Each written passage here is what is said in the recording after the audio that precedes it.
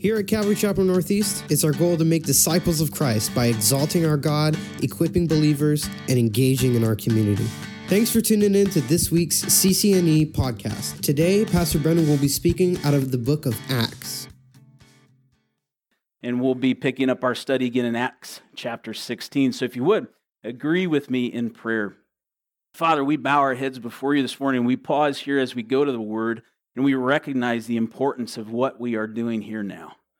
Lord, as we open your Word and we hold it in our hands, Father, I pray that it would be real to us, Lord, the treasure that it is. Lord, give us a reverence for it, an appreciation of it. And through your Spirit today, Lord, teach us. Speak to us, Lord. Transform hearts and minds in the way that only the gospel of Jesus Christ can. No other book, no other words have the power to transform lives. And we thank you, Lord, that we've been blessed with that here this morning, and that we can come together freely and study it. May we be ever so mindful of how blessed and how fortunate we are. And Lord, I think this morning of all the different things that are happening here at Calvary Chapel, and I thank you for it, for the way you're moving and the way you're blessing. And Lord, remind us always that this is your ministry. No one else's. It's yours, Father. And may in all that we endeavor to do, may we bring glory to the name of Jesus Christ. And we pray for Tyler this morning as he considers a pastoral role here in this church. And I pray that you would work in the hearts of each and every individual here, that we would be seeking you intentionally for every leader that you raise up, that the calling would be sure and confirmed, and that, Lord, that your will would be done, and that you would bring people to that exact place that you desire for them to be, that we can all serve, Lord, knowing that we're right where you want us, Lord. So, Father, move in our midst here this morning, we ask. We pray for our children and all that's going on throughout this building, Lord. May the name of Jesus Christ be exalted, we pray. In Jesus' name, amen. Acts chapter 16, starting in verse 11 for some quick review from last week. Therefore, sailing from Troas, we ran a straight course to Samothrace, and the next day came to Neapolis, and from there to Philippi, which is the foremost city of that part of Macedonia, a colony. And we were staying in that city for some days. And on the Sabbath day, we went out of the city to the riverside, where prayer was customarily made, and we sat down and spoke to the women who met there. Now a certain woman named Lydia heard us. She was a seller of purple from the city of Thyatira, who worshipped God. The Lord opened her heart to heed the things spoken by Paul. And when she and her household were baptized, she begged us, saying, "If you have judged me to be faithful to the Lord, come to my house and stay." So she persuaded us. So here we have Paul, Silas, Timothy, and Luke now together. We've got these four individuals who have now sailed from Troas, and they're making their way to Macedonia. If you remember, Paul had a vision. He had a vision of a man calling for help from Macedonia. And so here they've made their way into the city of Philippi. This is the first missionary journey into Europe. This is the gospel of Jesus Christ making its way to the ends of the earth to transform hearts and minds. This is the Great Commission at work. If you recall from last week, Paul didn't intend to travel to Macedonia. There were two other places that he had attempted to go, other places that he wanted to be, but the Holy Spirit did not allow it. And this is often the case in missions work. Take our trip to Ethiopia, for example. We have it in our hearts. We have a vision to go to Ethiopia in summer of 2018. We have already begun the plans, and we're preparing for that, and people are praying about going, and everything about that trip seems to make sense. It's going to be gospel-centered work to, in some ways, unreached people. Some are reached, but they need support. They're underprivileged. Whatever the case may be, there are a multitude of different jobs for us to do while we're there. Everything about it would suggest that this is God-ordained work. But between now and then, we need to continue to pray, because the reality is the Holy Spirit may close that door. God could close that door. Through a number of different circumstances, He could make it known to us that that is not where I want you to go, and now is not the time for you to go there. And if we truly have hearts that desire to serve the Lord in this way, if we want to look at Paul and we want to say, man, I want to live a life like that, then if God were to close that door, our response to that should simply be, well, Lord, where else do you want us to go? We are ready. We are prepared. We are trained up. Where do you want us to go? And we're eagerly searching and seeking for what that open door is. That's what was happening here. Because those places that Paul wanted to go, others would go there. It wasn't that those cities would be left unreached. Others would go, but not Paul. God didn't want Paul going there. God has a specific plan and purpose for each and every individual. He has got a plan, and it's our responsibility to be regularly seeking him, to understand that, Lord, where do you want me to be? That we would be Spirit-led and directed individuals, that we are always where the Lord wants us to be. Think about even introducing Tyler to you this morning. That is our intention. Now, granted, we've just put a spotlight on him. What if in 2 months from now, he says, nope, that's not it, or we collectively say, I don't think I'm feeling it. Some might be concerned in the age of the church today that we would offend, that somebody's feelings would be hurt. What I look at is I say, no, what we've done is we've confirmed God's calling. We've confirmed God's plan. Or we can confirm that, yeah, that wasn't it. God closed the door on that. And praise God that he did. Because now we know we're operating in line with his will, his plan, and his purpose. And so as we see then, after some time in Philippi, it says many days, that Paul encounters this woman Lydia. Lydia was a wealthy woman, a Jewish proselyte. It means that she believed and was worshiping the one true God of Israel, but she wasn't completely a Jew. And here he shares the gospel with her in a very conversational way. It wasn't that Paul was preaching. It was here along the riverside that he shared with her, and she accepted Jesus Christ. And this began the foundation of the church in Philippi. Paul had no intentions of going there, but he was following faithfully after the Lord, and he was used in a powerful way. And the same can be true of you and of me. As Christians, we can be used by God when we yield ourselves to him and to his plan. And rest assured, though, and here's now what we'll transition into, that whenever a mighty move of the Spirit is happening, we should expect and anticipate that the enemy is going to enter in to try and disrupt, to steal and to kill and to destroy. And no sooner were they there successfully sharing the gospel and seeing people saved that the enemy shows up. And it's interesting as we go through this here today, through chapter 16, that in my own study time, what I saw in this week was first that the cultural issues that we seem to be facing today are not new. They're not new. I expect that you'll see throughout this some things that can be fairly familiar to us. And so it reminded me that the issues that we face today have been seen since the very beginning of time. What we also see is that Paul was living a life of faith. And we need to take encouragement from that to live our own life of faith, to see how he was unwavering in the face of persecution and great difficulties. And finally, what we'll see through the message today is that for every one of those problems, as similar as they may be to our issues that we face today, so is the solution, and it's Jesus Christ. It's Jesus Christ that is the solution to the problems we face. And so we see in verse 16, now it happened as we went to prayer that a certain slave girl possessed with a spirit of divination met us, who brought her masters much profit by fortune telling. Paul and the gang here, they were continuing to meet down by the riverside. This was a small church there. There wasn't even enough Jewish men, if you remember, to warrant a synagogue in the area. And so there was numerous Jewish women that were there, and they were meeting regularly by the riverside. We don't know at this point how many of them had become believers in Jesus Christ, but we know that Paul was continuing to go and pray with them where they had been meeting. And here they encounter this slave girl who was, as it said, possessed by a spirit of divination. Essentially, she was a fortune teller. She was a psychic, if I use our modern terms. But the word here suggests, the word of God, that she was under a true possession or influence. And so she wasn't just a fraud looking to take advantage of gullible people by, playing on their human behaviors and suggesting the most obvious things and people accepting that as somehow revealed truth. And this girl was a slave to this work. She was a slave both physically and spiritually. And her masters, it said, made great profit from her, a great deal of money. And in verse 17, this girl followed Paul and us, this is Luke writing, and cried out, saying, "These men are the servants of the Most High God, who proclaim to us the way of salvation." And this she did for many days. So this was going on for some time. This wasn't that this girl just showed up one morning and was saying this. It was many days that she was following them around, announcing that these men are the servants of the Most High God, who proclaim to us the way of salvation. And this is kind of odd.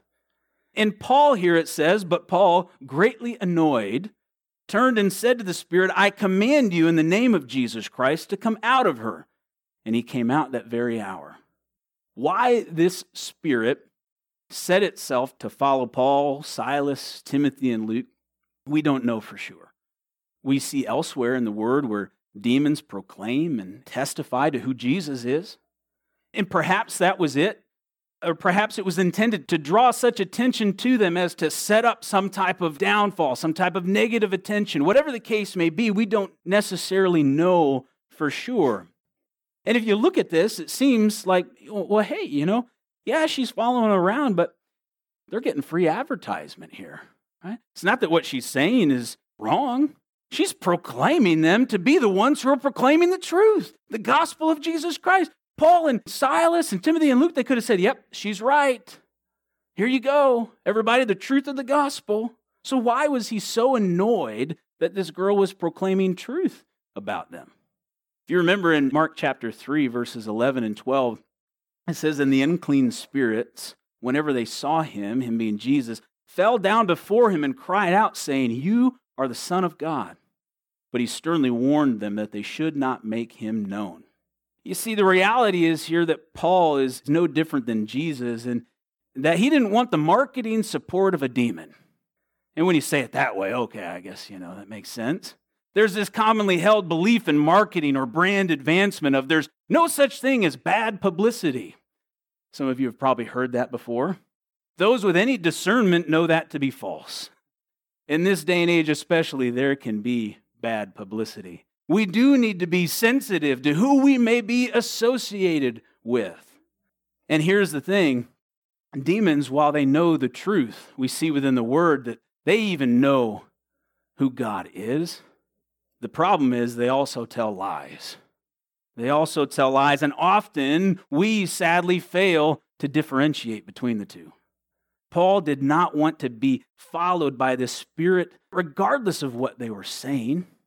This was an evil spirit. Furthermore, he no doubt recognized that this poor young girl was under the influence of this spirit, enslaved to these masters. And so Paul, not just annoyed, I think that's actually a somewhat poor translation of the word. Rather, he was distressed over this, some of your translations may read. It was more than just being annoyed. He was burdened by this, and therefore he cast the demon out in the name of Jesus. And the girl was freed of this possession. And everyone celebrated that this poor girl was finally relieved of this, right? No. In verse 19 we read, "But when her masters saw that their hope of profit was gone, they seized Paul and Silas and dragged them into the marketplace to the authorities. And they brought them to the magistrates and said, 'These men, being Jews, exceedingly trouble our city. And they teach customs which are not lawful for us, being Romans, to receive or observe.'" Yes, sadly, no, they didn't rejoice over the fact that this girl was freed of this possession.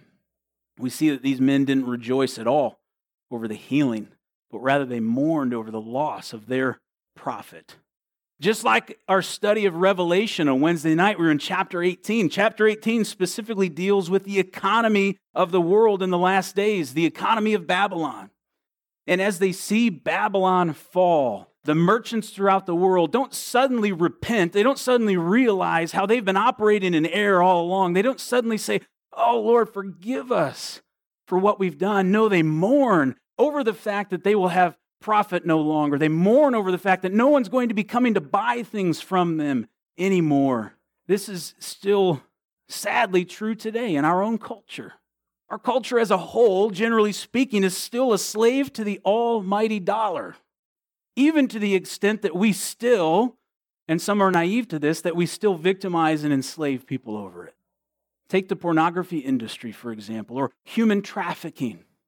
Some of you hear human trafficking, and maybe you're not that in tune with that. Maybe you haven't heard much about that before. Do you know that the human trafficking business in the United States alone is a $9.9 billion industry? There's at least 100,000 minors being sold in America each year. A large portion, sadly, is right here in South Carolina, in Columbia. Why? Because of the convergence, the unique convergence of the interstate system in Columbia, that it makes it a major hub on the eastern seaboard. If you want, you can go check out palmettofamily.org. They just ran a special on that this week. And there's a ministry that we work with at Daybreak called Lighthouse for Life that is a local agency dealing with human trafficking right here in the greater Columbia area. These things are happening right now. And so as we look at this slave girl, as she was referred to, it's easy for us to think about that time in that context and think, oh, how horrible that was. These very things are happening still today. And there are some out there who, like these men, they rise up when their business is threatened and they make all kinds of accusations as a way to protect their profit. And we see that happen here with these men as they began to make accusations of who these men were and how they were essentially operating illegally within that area, despite the fact that they had enslaved a girl and had been misusing her for some length of time. And it's interesting that these men decided to attack their Jewishness. Luke was a Gentile. Timothy was half Jew, as we read in the previous chapter. Yet they saw this as an opportunity to exploit their religious and cultural background as a means of bringing the severest of punishment upon them. And their sights set specifically on Paul and Silas, who were full Jews here. They made claims of how they were teaching unlawful things and disrupting the city, not knowing that they were in fact Roman citizens. They sought to bring a strict punishment upon them. And of course, this is foolishness. And still true, we see these same things happen today. How often are we seeing where religious background and cultural background and race and everything else is being exploited to accomplish a goal or to prove a point? And here we see in verse 22, then the multitude rose up together against them, and the magistrates tore off their clothes and commanded them to be beaten with rods. And when they had laid many stripes on them, they threw them into prison, commanding the jailer to keep them securely. Having received, verse 24, such a charge, he put them into the inner prison and fastened their feet in the stocks. It says the multitude rose up against them. It didn't take long for them to say, yeah, we've got to take these guys out. We've got to punish them for what they're doing. And where they were put, essentially, was the equivalent of a maximum security prison. The inner prison was the most secure place. Furthermore, they didn't just put them in there, but they locked their feet in stocks. And assuming that they were not Roman citizens, it says they laid many stripes on them. They beat them with rods. And from what we can understand here, it was very severe. We will read later in 2 Corinthians chapter 11. This is where Paul speaks of the persecution that he endured, the physical torture that he often endured. I think he mentions that he was beat with rods 3 separate times. So this was severe. And it's even more surprising then, in light of this, to consider what it is that they are going through here. Beaten by rods, thrown in prison. I know Ashton goes, we go and teach Bible study sometimes in the jails in the area. And there's no jail that's good to be in. Okay, let's make that clear. But there's certain privileges that are allowed for the incarcerated today. There's food, there's warmth, there's clothing. And when we think back to prisons of this time, this was dark, it was cold, it was wet, and they would be sitting on the stone floor. They've just nearly been beaten to death. They're sitting in this prison, and their feet are locked in stocks, which means that they probably can't hardly move at all. Their legs are likely cramping up. They're trying to deal with the pain that they're experiencing from the beating that they've endured. And what is it that they do? Verse 25, but at midnight, Paul and Silas were praying and singing hymns to God, and the prisoners were listening to them. Midnight, severely beaten, damp, dark prison cell, legs cramping, back likely just covered in blood, and they're singing to God, praising God in such a way that even the prisoners, the others who were there, could hear them. Now, listen, I don't want to come down on us too hard today, and I say us because I include myself in this. But there are times when we wake up on the wrong side of the self-cooled Tempur-Pedic bed, and we're out of coffee cream, and so we put on Facebook what a bad day we're having. I mean, think about that. Put that in context, am I right? Let alone singing praises to God. I'm out of French vanilla. I'm going to have to pay to go through Dunkin' Donuts this morning. I didn't have time for that. It's sad, but it's true. And you know what? Here's the thing. Listen, you know what? Jesus cares about that. Jesus cares about you. Even in your silly little whining, even in my just poor perspective that I can have on so many days, Jesus is there. He cares. He ministers. He lifts us up. Through the power of His Spirit, He wants to encourage us and walk alongside us in our walk of faith. But you know what He also wants and expects is that faith begins to mature. And in order to get that maturity, sometimes we've got to gain perspective because the maturing of our faith would dictate that. And that through that, we would bring God glory. That through those trials, through those difficulties, our ability to navigate it with grace and with mercy, that we would glorify God the way that they are here. You don't think they had an impact on the prisoners who were there listening to them, thinking these guys have lost it? This is the walk of faith, Christian. This is what we're seeing here with Paul. We benefit, yes, from learning the history of the church, from knowing what happened and how it was formed. But more than that, we see examples of faith that we are to emulate. Paul knows that he is to believe the promise of God. Paul knows that he was called to this. He was called for this. He was called for a purpose, and he's not going to let these things distract him from what it is that God desires to do in his life and through him. He, in light of his faith, will not flounder in unbelief when trials come, but rather he will praise God through them, continuing to look forward to what God is going to do. In Romans chapter 4, verse 20, there's a portion there in Romans 4 about Abraham. Abraham, the great father of faith. You know, when Abraham received the promise that he would be the father of many nations, the word says in Romans that he was dead, meaning that he was at that point, for all intents and purposes, unable to reproduce. He could have just entirely laughed it off, but he didn't. He believed. In verse 20, it says, he did not waver at the promise of God through unbelief, but was strengthened in faith, giving glory to God. Here it is. It's midnight in this prison cell. And by the way, this contradicts the old adage that nothing good happens after midnight. This is largely true. Parents, stick to your guns there. But here we see something amazing happen after midnight. After a day that I would venture many, if not all of us, have never experienced. If someone here has experienced significant persecution in the physical sense as well, then I would love to know your story. But the reality is, and I'm not making light of anything that we've endured because God wouldn't make light of it, but as we consider what it is that they've gone through here, this should give us perspective. And they're praising God, not wavering in unbelief. And so that question, that inevitable question that must be asked of us is that you and your faith?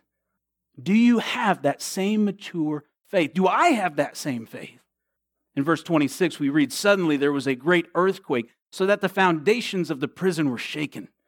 And immediately all the doors were opened and everyone's chains were loosed. And the keeper of the prison, awaking from sleep and seeing the prison doors open, supposing the prisoners had fled, drew his sword and was about to kill himself. But Paul called with a loud voice, saying, do yourself no harm, for we are all here. Suddenly a great earthquake, and this is entirely supernatural. Here, this great earthquake that sets them free. Doors spring open, chains are loosed, and the jailer awakened, presumes that everyone is gone. Why wouldn't they be? Why wouldn't they all have fled and taken the opportunity? And because of that, there remains for him only one choice, or so he thinks. One option in his mind. Because you see, under Roman law, a guard who lost a prisoner would be due that punishment that was upon the prisoner. And so in this situation, he thought, I'm done.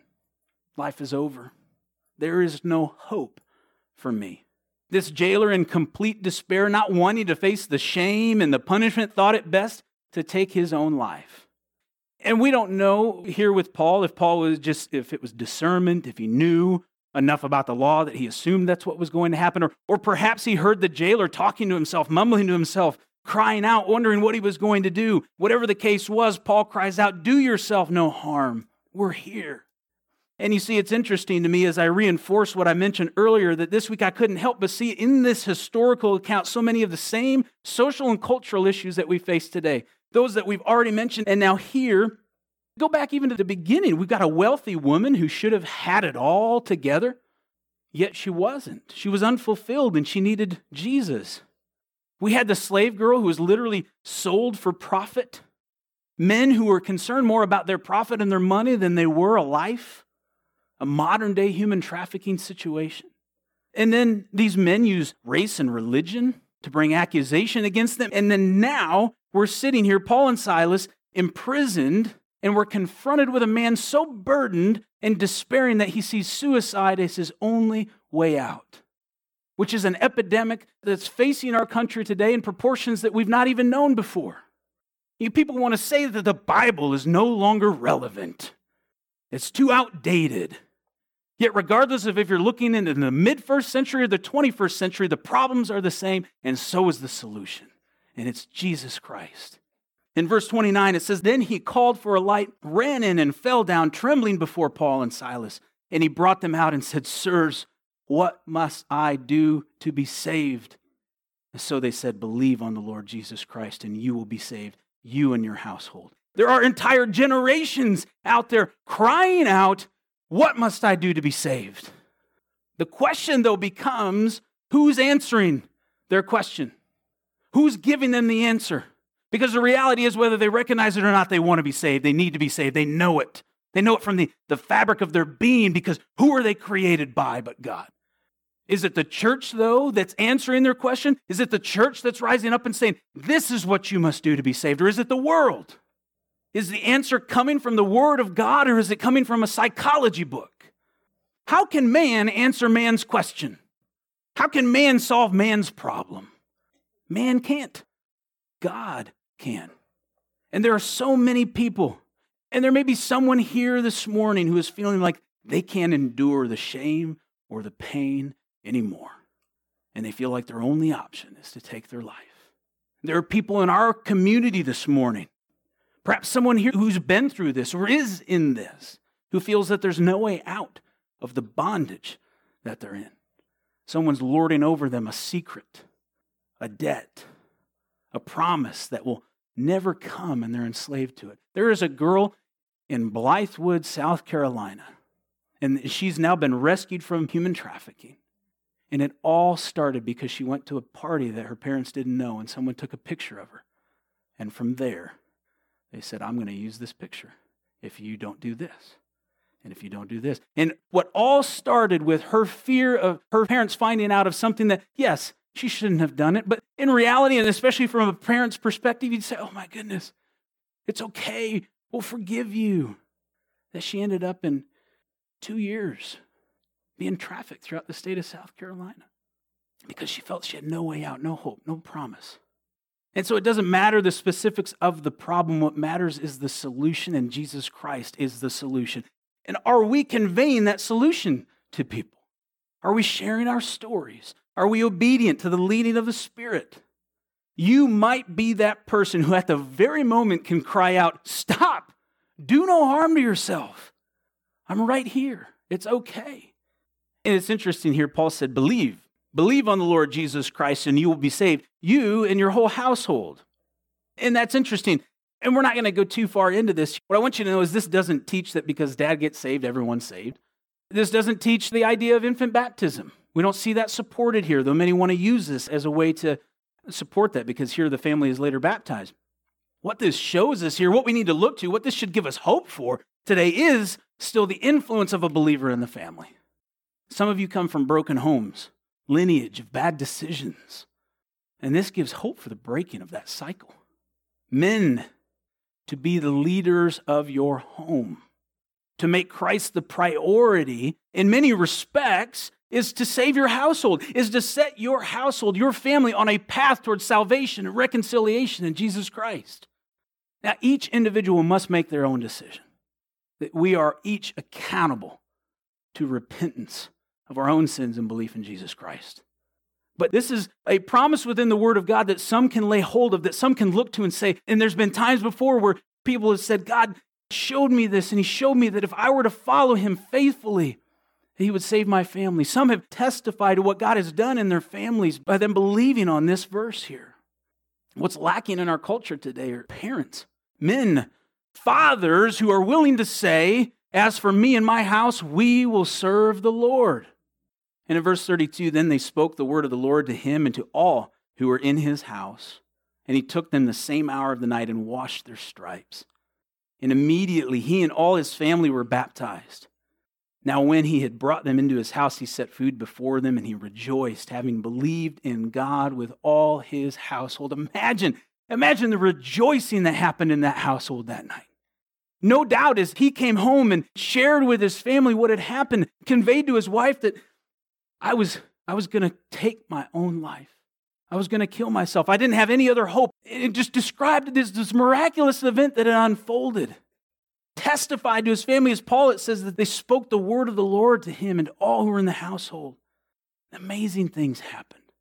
This is an example to the family of the transformative work of the gospel.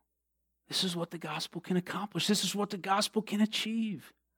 And then we see here just the immediate transformation in this man who was once a jailer, just hours before, sitting outside this cell, is now taking them and feeding them and washing their wounds. And when it was day, in verse 35, the magistrates sent the officers, saying, let those men go. So the keeper of the prison reported these words to Paul, saying, the magistrates have sent to let you go. Now therefore depart and go in peace. But Paul said to them, they have beaten us openly, uncondemned Romans, and have thrown us into prison, and now do they put us out secretly? No, indeed, let them come themselves and get us out. Paul had held this back till a convenient time. Oh, hey, by the way, see, the magistrates foolishly and hastily punished these men, not knowing they were Roman citizens. And no doubt here they're hoping to just make it go away. Nothing like that happens in our government today, right? It's all transparent, upfront and honest. You see, there's nothing new under the sun. Christian, there's nothing new under the sun. It's the same things happening over and over and over again. And Paul says, not so fast. You're not just going to sweep this thing under the rug. He tells them to come do it themselves. And the officers, verse 38, told these words to the magistrates, and they were afraid when they heard that they were Romans. Then they came and pleaded with them and brought them out and asked them to depart from the city. There's wisdom, no doubt, here on Paul's part, especially as he's considering we're going to leave and we want this Philippian church to be established. No doubt there was less of an effort on the part of the magistrates to try and shut down what was going on there in that small little church at this time that would eventually grow because, hey, I don't want any more trouble. We won't speak about this. They came to an agreement. So they went out of the prison and entered the house of Lydia. So here now they go to Lydia's house, and when they had seen the brethren, they encouraged them and departed. What a testimony on the part of Paul and Silas and Luke and Timothy. And it's likely that perhaps Luke and Timothy, or Timothy at least, stays behind for a time here as Paul and Silas move on. And through all of this, they wanted to encourage them in their faith. I want you to consider here what unfolded in Philippi. Once again, Lydia, the wealthy businesswoman who was attending church and was saved by the gospel of Jesus Christ through a riverside conversation. A young girl enslaved spiritually and physically was set free in the name of Jesus. The jailer, having likely seen the worst in men, fearing punishment and shame, at the point of despair, ready to take his own life, was radically saved and believed on the name of Jesus. You see, this is such a wonderful picture of the church. They didn't all look the same. They didn't come from the same background. They didn't have the same experiences. All different. Except for one thing. The reality that the ground is level at the foot of the cross. That in a world perhaps more divided than ever before, that on this morning we can be reminded that we have a common bond, the great equalizer that is our needing and knowing Jesus Christ as Lord and Savior. Amen? Let's pray. Heavenly Father, we pause and we thank you once again for your word and what you show us through it. And that this morning, Lord, we can see here that no matter if it was a couple thousand years ago, Lord, that the problems, Lord, the difficulties, the challenges are so similar and so sad and so concerning, Lord. And I know that there's likely someone here today that maybe they're not facing one of these exact circumstances, but perhaps they're lost, perhaps they've wandered away. Maybe they've never truly known you as Lord. Because as we consider that and we consider the challenges and the circumstances and everything that we face, what remains true as well as the solution, and that's the saving knowledge of Jesus Christ. And so if there's any of you here this morning that for what, it's between you and the Lord exactly what it is that's going on in your life, but if you're here today and you know you need Jesus in your life, then I'd ask you to just pray along with me and say, Heavenly Father, I am sorry, and I ask forgiveness for my sins. And I invite Jesus Christ into my heart and into my life. And I pray, Lord, do with me as you will. Heal me, Lord. Restore me. Wash me in the blood of Jesus Christ that I might today walk in newness of life. Father, do that work, I pray, and whoever that may be who's here today. And for each of us, Lord, remind us of the power that's in the name of Jesus Christ. And that no matter what's happening in our world today, Lord, that we can look to you and know that our redemption draweth nigh. There will quickly come a day when you return for your church. And may we, Lord, be found walking with you in that time, Lord, we pray. In Jesus' name, amen. Here at CCNE, there are so many events happening throughout the week, so make sure you're subscribed to the weekly e-bulletin so you can be fully informed of all that we're doing. For more info, or if there are any prayer requests you'd like to share with us, be sure to visit us at ccnortheast.org.